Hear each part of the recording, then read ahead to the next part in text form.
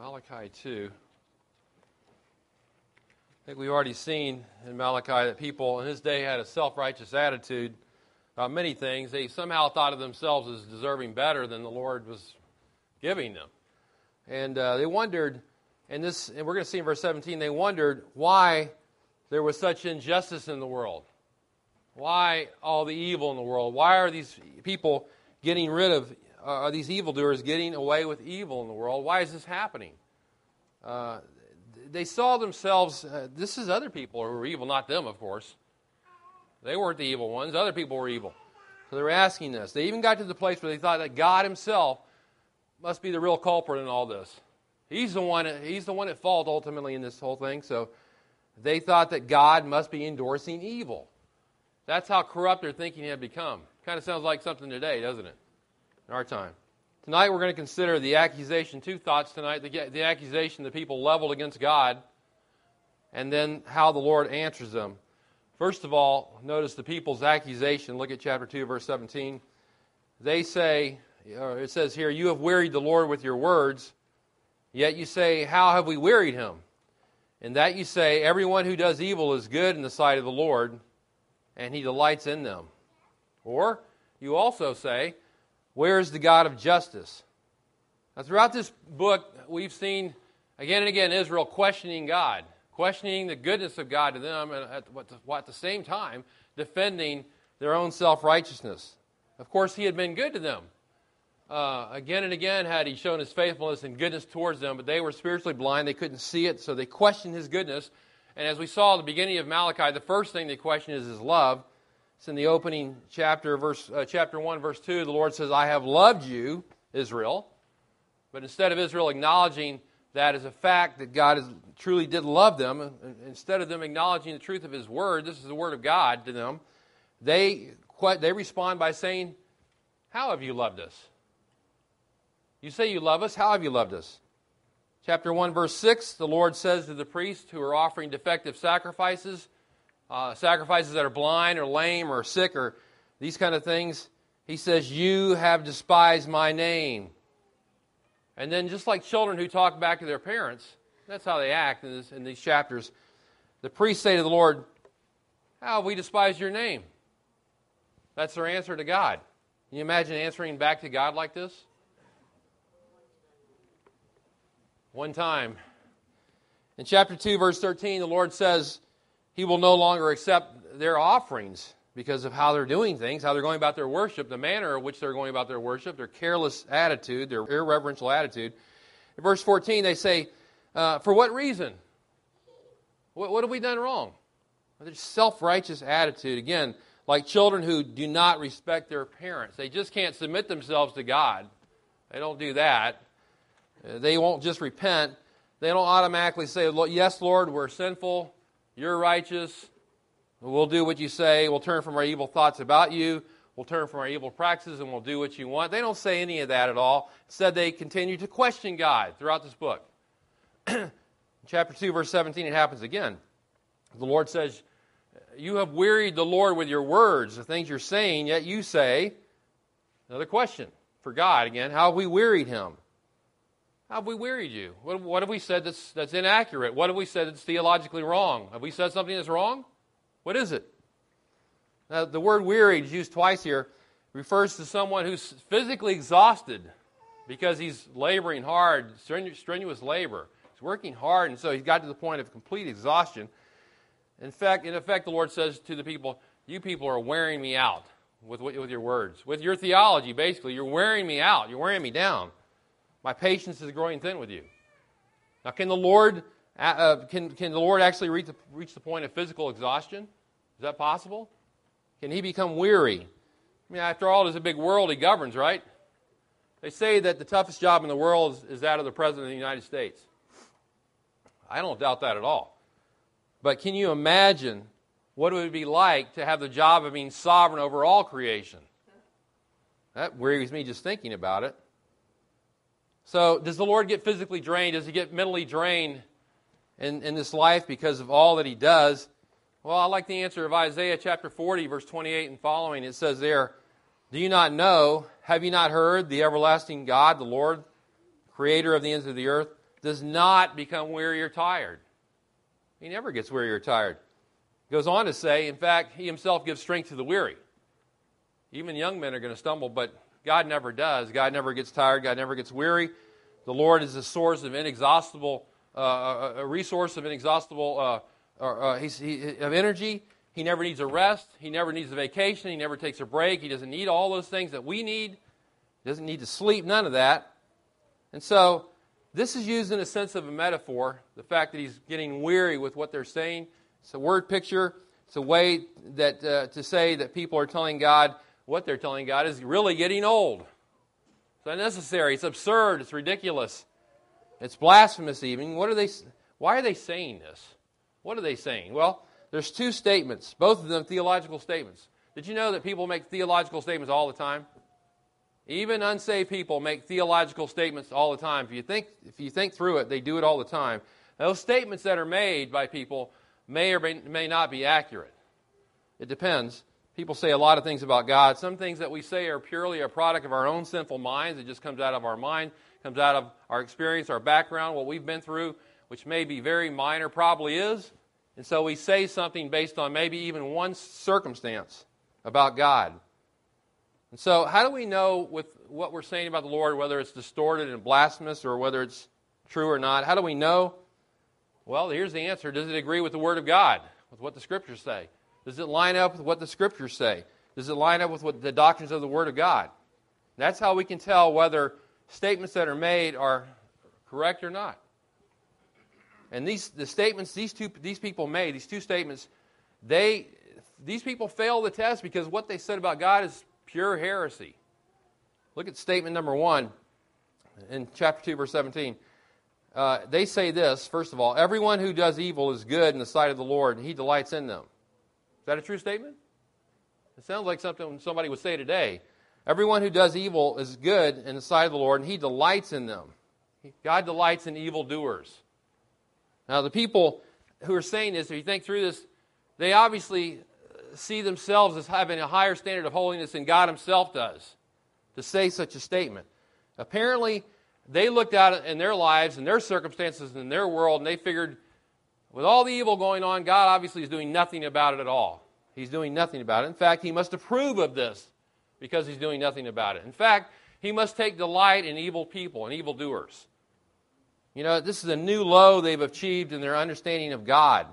Now, how can anybody ever think that God condones evil? How can anybody ever come to that conclusion, that He approves of evil, that He approves of evildoers? That's beyond comprehension, especially when you consider what the whole Scripture says about God and His holiness, right? The whole Bible is a witness to the fact that God is nothing but holy. You take at the beginning of creation, Adam and Eve sinned against the Lord, and immediately in Genesis 3, God starts dispensing judgment, announcing judgment upon them. Why? They had sinned against His holiness. That's why. He didn't approve of that. In Genesis 6, the Lord saw that the wickedness of man was great on the earth, that every thought of and even in the intentions of his heart was only evil continually, and it grieved the Lord that He had made man. So grieved was He with His man's sin that He decided to blot out the people who were on the planet that He had created. That's hardly a God who's happy with evil, who approves of evil. In Isaiah's vision of the Lord in Isaiah 6, the prophet said, when he saw the Lord, holy, holy, holy is the Lord of hosts. And Isaiah says, woe is me, for I am ruined, because I am a man of unclean lips, and I live among a people of unclean lips. For why? For my eyes have seen the King, the Lord of hosts. Isaiah said, I saw God. He's the King. He's the Holy One. And I was ruined. I felt ruined because of it. Habakkuk said of the Lord, you Lord, you are pure eyes than to behold evil. You are pure eyes than to behold evil. Now, how could the God who is of pure eyes than to behold evil look upon evil and evildoers with favor? How is that even possible? Even when the Son of God, Jesus, was put on the cross and He cried out, my God, why have you forsaken me? I mean, God's wrath was being poured out on His Son for sin, and God had to forsake His own Son in that time. That just shows us God hates sin. He hates sin and evil far beyond what we can even imagine. Can't even begin to imagine the hatred God has for sin. We can't imagine it because we don't hate sin like He does. Nowhere near it. So what a foolish statement for the people to make. Who are they to stand in the judgment of God's holiness? And then look at statement number 2 in verse 17. They said, where is the God of justice? You ever heard anybody say that? Where's the God of justice? As they looked upon their circumstances and they felt like they'd been mistreated. They had been through the Babylonian captivity, but that was their own doing. And they were back in the land, but things weren't as great as they thought they were going to be. There was a rebuilt temple, but it wasn't as glorious as the first one. And they were under the dominion of Persia, a foreign power, and things weren't going like they wanted it to go. And they just felt like God could do a better job of managing the world than he was doing. And so here's their conclusion. Well, God's not just. We conclude that God is not just. He's not treating us the way we feel that we should be treated. And again, their theology is unbiblical. It's totally wrong and sinful, evil. They're not questioning the existence of God here. They are questioning his character, the integrity of his character. They're saying God is not all that we thought he was. And this is the same God who set the standard for justice in the Old Testament. He told the judges of Israel in Deuteronomy 16:19, you shall not distort justice. You shall not be partial. You shall not take a bribe. For a bribe blinds the eyes of the wise and perverts the words of the righteous. He set the standard for justice right there early on. Proverbs 17:15 says, to justify the wicked is an abomination to the Lord. It's an abomination to God. Hardly a God who would take delight in evil or evildoers. So why then would he delight in evil? Well, he wouldn't, of course. Now, what does God take delight in? He delights in the truth. It says in the Scripture, in Psalm 51:8. He delights in obedience to his word, Isaiah 56:4. He delights in justice being carried out, Micah 6:8. And on and on. He delights in things that are good and godly and God-honoring and righteous. This accusation of the people shows that they feel like the Lord wasn't living up to their standard. They had a standard that they felt was higher than God's. This is all twisted, all perverted reasoning. You can pick this out when people are talking to you, by the way. Wendell was talking to me about someone he witnessed to. You can pick these kind of things out about what do they really think about God when you're talking to them and they say all these statements to you. They're giving you their view of God. The people are always questioning God's ways. They're always questioning his character. They cast doubt on his promises. Aren't they always doing this? They impugn his faithfulness. They malign his integrity. Well, you say, well, you're preaching to the choir tonight. Well, have you ever had a thought of God that maybe he was unjust? That maybe the way he's running this world is not the way you think it should be run? That maybe things aren't going the way you think they should go? That maybe God's not really worthy of our reverence? Have you ever thought those kind of things? Be careful of entertaining thoughts of God that are not reverential, that are not worthy of him, that are not glorifying to him. Be careful of making statements that are degrading to God, that aren't lining up with the Scripture, that cast doubt upon the person of God, that cast doubt upon his holiness. But the people here were doing just the opposite. They were accusing God unjustly. And then look at the Lord's answer. That's the people's accusation. Look at the Lord's answer in chapter 3, verses 1 to 5. It says there, behold, I am going to send my messenger, the Lord says. He will clear the way before me, and the Lord whom you seek will suddenly come to his temple. And the messenger of the covenant, in whom you delight, behold, he is coming, says the Lord of hosts. But who can endure the day of his coming? And who can stand when he appears? For he is like a refiner's fire and like fuller's soap. He will sit as a smelter and purifier of silver. And he will purify the sons of Levi and refine them like gold and silver, so that they may present the Lord's offerings in righteousness. Then the offering of Judah and Jerusalem will be pleasing to the Lord, as in the days of old and as in former years. Then I will draw near to you for judgment, and I will be a swift witness against the sorcerers, and against the adulterers, and against those who swear falsely, and against those who oppress the wage earner in his wages, the widow and the orphan, and those who turn aside the alien and do not fear me, says the Lord of hosts. Well, the people have thrown down the gauntlet in chapter 2, verse 17. They said, God approves of evil. He approves of evildoers. Where's this God of justice at? And so now the Lord is going to answer this accusation. Now, unfortunately, there is a chapter division created at the wrong place, as happens at times in the Scripture. By the way, the chapter divisions are not inspired of God. You know this, right? chapter and verse divisions were not inspired of God. Somebody did that later on in the 13th century or somewhere around then. Depends on whose view you take on that. They decided to divide the Bible up and make it easier for you to find verses in the Scripture. Think about this for a minute.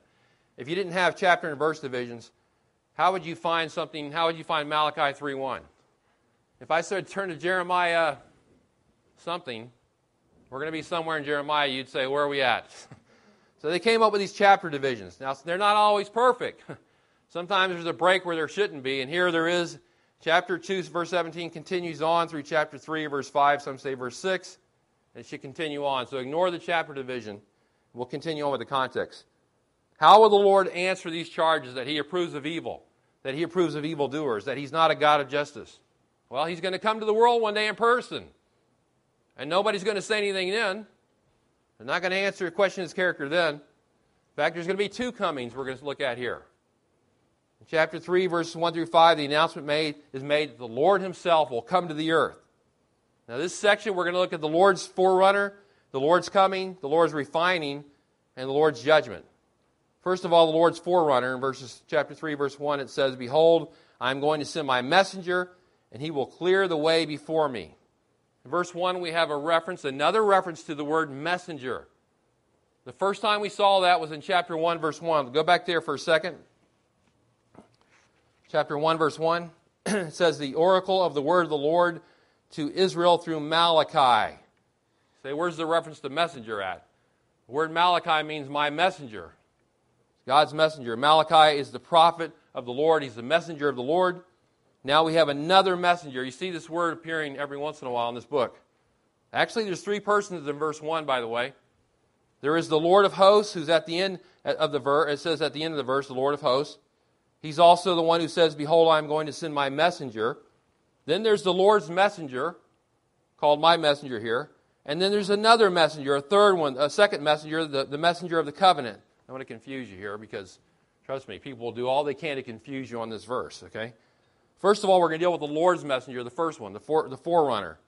The messenger has a job to do. It says in chapter 3, verse 1, "I'm going to send my messenger." That's who I'm talking about right now. "He will clear the way before me." Messenger had a job to do. He's going to clear the way before me, it says. Now, there was a custom in ancient times. When a king came to a place, was going to go to a place, visit a city, or for some reason, he had messengers who went before him. They would inform the people of the king's coming, and they would clear the way.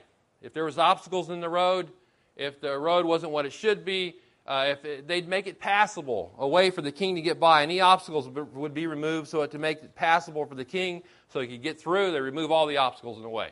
That's what they did. And the messenger is going to announce in advance that the king is coming. He's coming. Let's get ready for him. Let's clear the way. All the obstacles, move them out of the way, and let's go. Get the king to his destiny. Now, Isaiah 40, verse 3, makes a reference to this as well. It says, "A voice is calling, clear the way for the Lord in the wilderness. Make smooth in the desert a highway for our God. Let every valley be lifted up, every mountain and hill be made low, and let the rough ground become a plain and the rugged terrain a broad valley." In other words, make the road level. The king is coming. We need to make it so he can go through here. Now, this is the messenger he's talking about. Now, I know you already know who this is, right? Who is this he's talking about?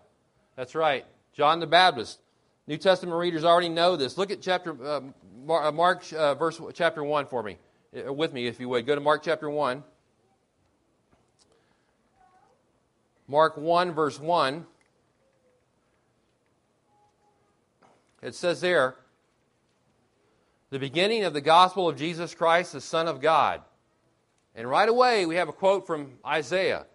"As it is written in Isaiah the prophet, Behold, I send my messenger ahead of you, who will prepare your way, the voice of one crying in the wilderness, make ready the way of the Lord, make his path straight." John the Baptist appeared in the wilderness, preaching a baptism of repentance for the forgiveness of sins.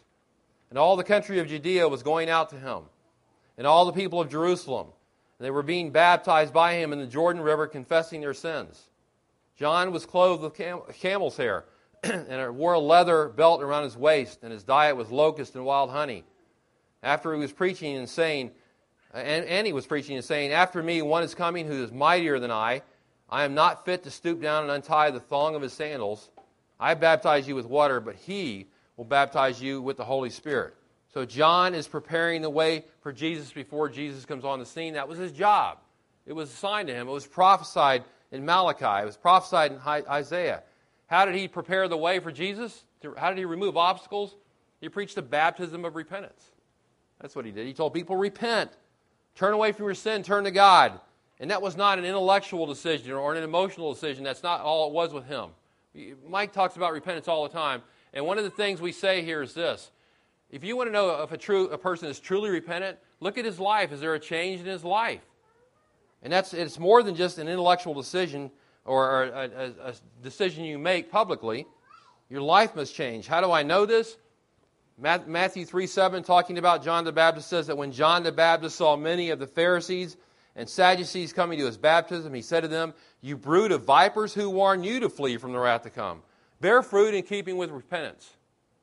I want to see, you say you're going to repent. Is that what you came here? Show me that you repented by changing, by your life being different. And so John prepared the way for Christ. He prepared the way in a spiritual sense. He preached the message of repentance. Christ is coming. The King is coming. Get ready for him. Repent of your sins. He said, there's one coming whose sandals I'm not even worthy to untie. This is the one that we're looking to. This is the Messiah. He always pointed to the Messiah, Jesus. His whole ministry was pointing to Christ. Now, he had a unique ministry, never to be repeated. He's the one prophesied here in Malachi 3, but the message has been the same ever since. The message that John preached is the same one we preach. We point people to Christ, don't we? We tell them to repent of their sin. We tell them that he alone is worthy of being the Savior. We tell them that Christ alone is the only one that can save from sin. The Bible's always pointing to Christ. Always. It's always about him. John said he had to decrease. Christ had to increase. John was backing off the stage of human history, and Christ was coming on the stage of human history. And John said, this is who it's all about, Christ. It's all about him. Now, John was only the messenger, and he knew it too. And that's all we are. We're only the messenger. And what John did before Christ, we do after Christ. We still proclaim the message of the gospel. We're always to give the focus where it's always been, and that is on Christ. That's the Lord's forerunner. And then look at the Lord's coming. Chapter 3, verse 1. Again, notice, by the way, that the one who is coming is given two titles here. He's called the Lord, and he's also called the messenger of the covenant. First, the one who is coming is the Lord. Now, it's interesting in the Old Testament that is unashamedly monotheistic. In other words, there's only one God. That this verse reveals two persons of the Godhead. In this verse, there's the Lord of hosts who is speaking at the end of the verse, it says, and the Lord who is coming one day. The Lord of hosts at the end of the verse, that's technically Yahweh of hosts. That's Yahweh, the very end of the verse. In the middle of the verse it says, and the Lord whom you seek will suddenly come to the temple. That word in Hebrew is Adonai, actually Adon there, but it's Adonai. It's the Lord. And so here in this passage you have an Old Testament passage on the deity of the Messiah in one verse here. And when the word Adonai or Lord is used in the singular as it is here, and there's a definite article placed before it, there is no doubt it's talking about the divine Lord. It's always that way. Adonai is the title given to the Messiah in Psalm 110. So the word Lord has to do with ownership. He's the sovereign Lord, owner of all. He owns everything. You know, he's in charge of the world. It's his world. He's the Lord of it. We're talking about the Messiah here right now. And he's called here Lord by Yahweh of hosts. Yahweh calls this other one that was coming the Lord, the sovereign one. Now you say, well, shouldn't it bother some people like Jehovah's Witnesses don't believe in the deity of Christ? Some people, Christians, get all crazy about that, and they wonder, some Jehovah's Witness shows them a verse, and they all think, oh no, Christ is not God. They say they don't believe in the deity of Christ. Should that bother us? No, because Yahweh believes in the deity of Christ. And he says it right here. He's also called the messenger of the covenant.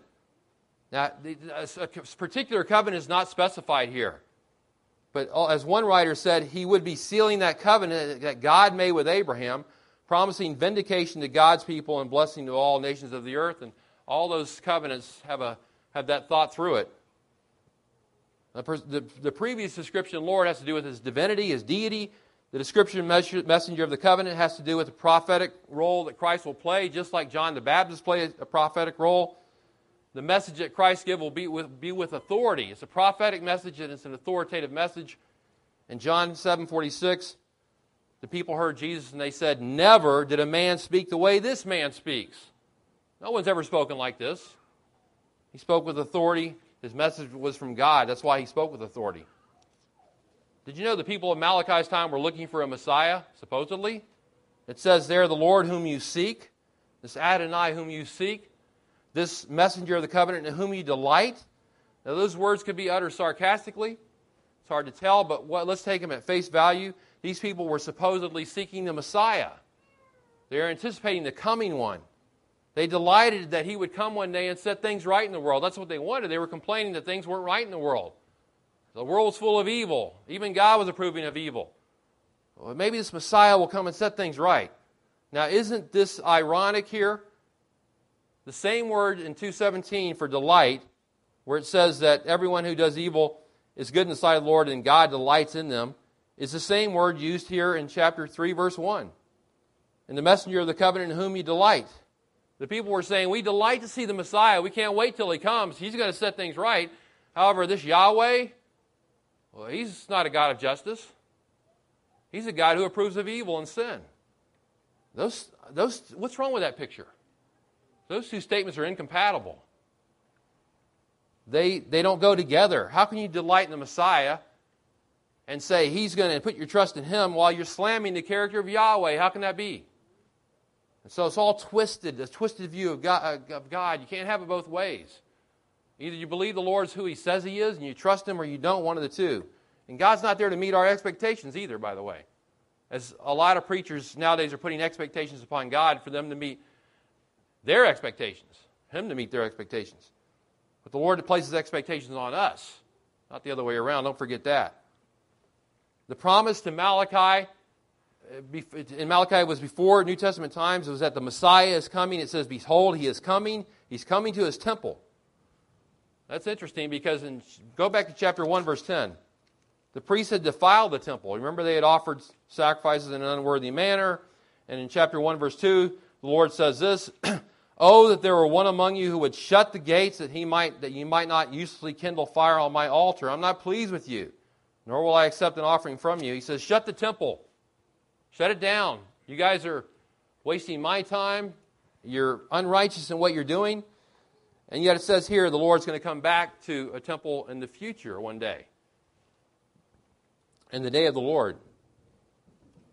Here's a question. In verse 1, is it referring to Christ's first coming or second coming? If it seems confusing to you, it's because it's referring to both comings, back to back. Both Christ's first coming and second coming are mentioned, and they're tied up in these verses. This is one of those times that we talk about in the Old Testament where the prophets prophesied, and they saw the two peaks of the mountains they put out there, but yet they didn't see the valley between the two mountains, the time interval between. Malachi prophesied of the two comings of Christ back to back. He didn't see the interval in between. At least I don't think he saw it. And there's two comings mentioned here. Behold, I'm going to send my messenger. He'll clear the way before me, the first coming. And then the Lord whom you seek, second coming, will come back to his temple, and there's going to be judgment, and there's going to be refinement, and things of this nature. And in both comings, the element of judgment is stressed here, in both comings. That's often said, we often hear that Christ came the first time for salvation. The second time he's coming for judgment. And that's true. But it's also true that he came the first time for salvation and judgment. And the second time for judgment. And as I say, the first coming here is seen in the first part of the verse. I'm going to send my messenger. He'll clear the way before me. That's John the Baptist, who prepared the way for Christ. We looked at that already. And the message of Christ, as I said, was not only salvation, but judgment. In John 9:39, Jesus said, for judgment I am coming to this world. That's his first coming. So that the blind will see, and those who see will become blind. In other words, the Pharisees thought they had spiritual vision. They thought they could see, and Christ said, no, you're spiritually blind. You can't see. And they refused to admit it, and Christ said, I'm going to judge you. That judgment began in the first coming of Christ. Whenever the truth of the gospel is preached and people reject Christ, that judgment's already begun. John 3:18, he who believes in him is not judged, But he who does not believe has been judged already, it says, because he has not believed in the name of the only begotten Son of God. And that process of judgment is going to be consummated in the second coming. Now, the rest of verse 1 through 5 refers to the second coming. Verse 1 says, "And the Lord whom you seek will suddenly come to his temple." Suddenly. That does not mean immediately. It means unexpectedly. It means almost surprisingly. People are going to be not expect it to happen. They're going to be surprised by it. Now, every time that word is used in the Old Testament, except for one time, it's associated with judgment and with disaster. You know, 1 Thessalonians 5:2 refers to this time, the day of the Lord, this day that's coming in the future. It says, "For you yourselves know full well that the day of the Lord will come just like a thief in the night," for the unbelievers.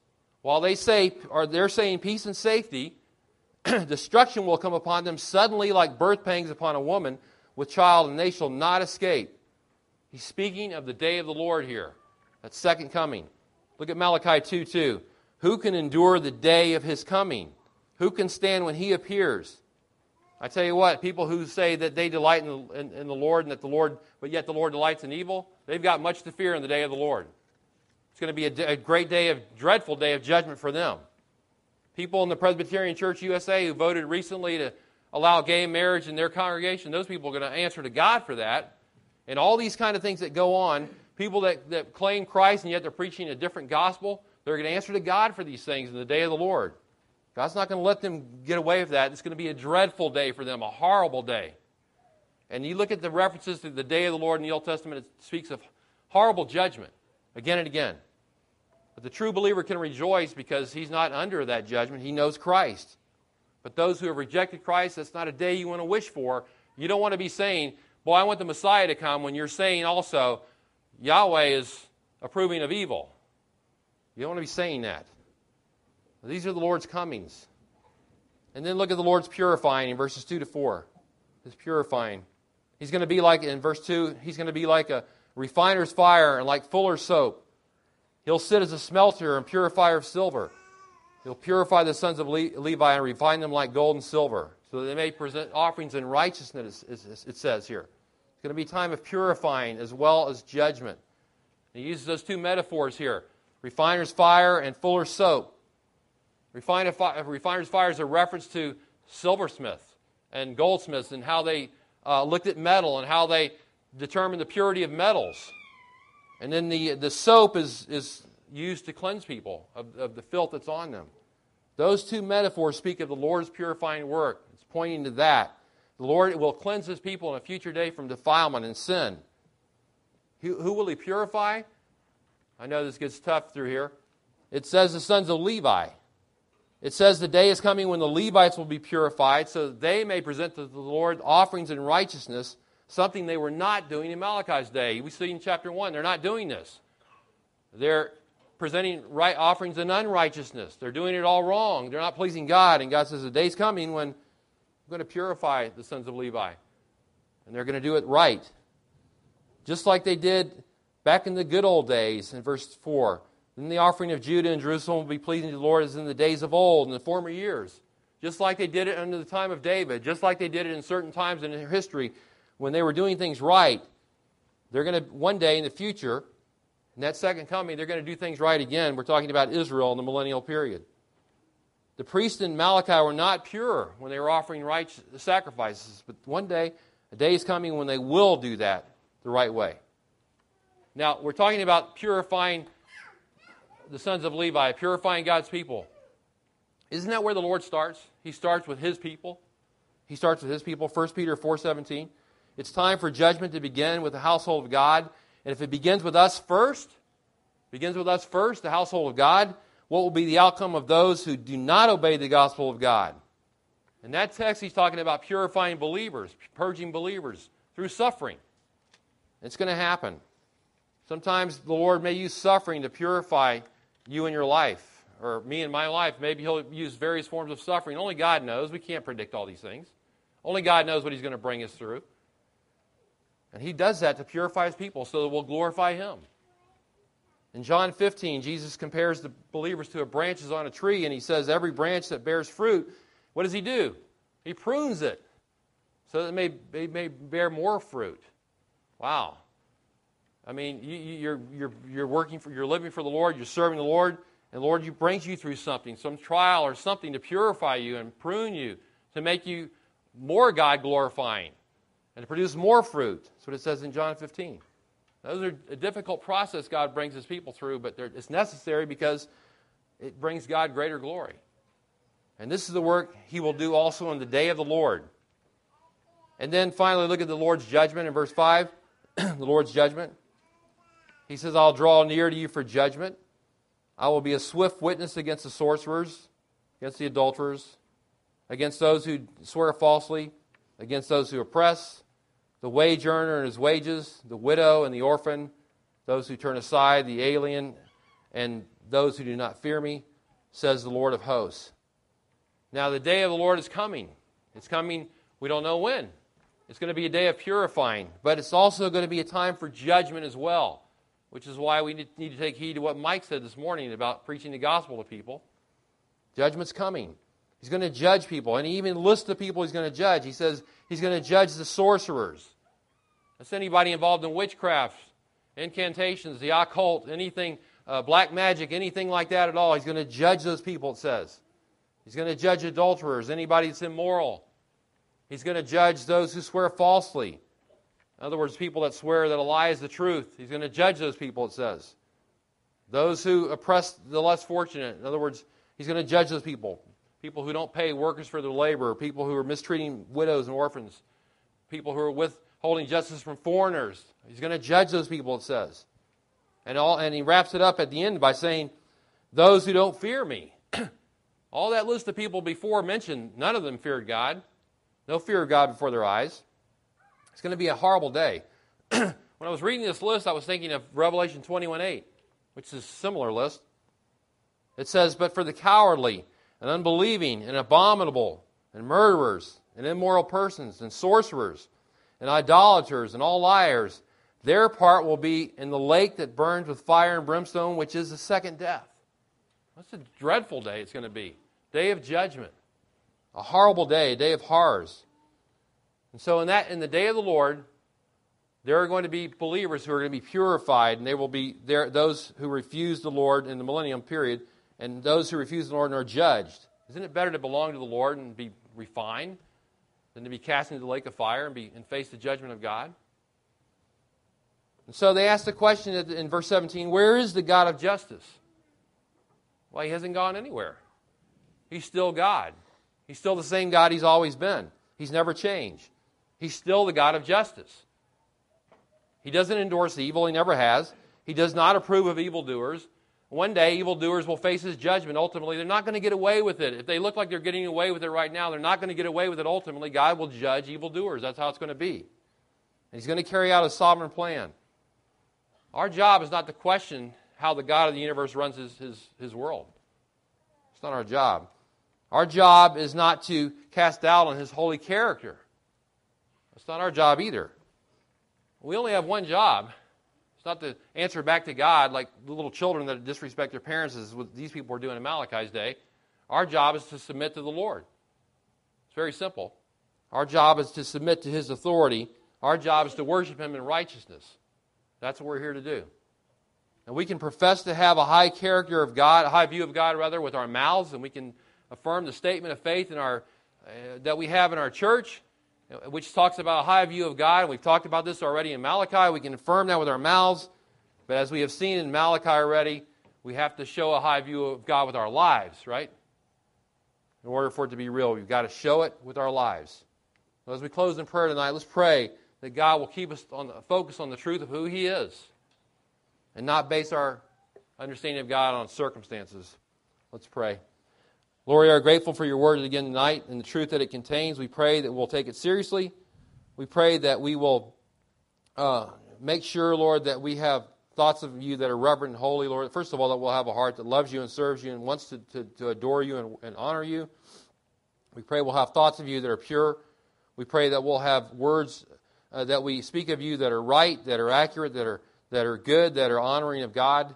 We pray most of all, Lord, in our lives that we'll show a high view of God by how we live, by living in obedience to your Scripture, living righteously as you ask of these priests in Malachi's day. We pray, Lord, that you would enable us to do this by your grace, by your power, by your Spirit. And we pray this in Christ's name. Amen.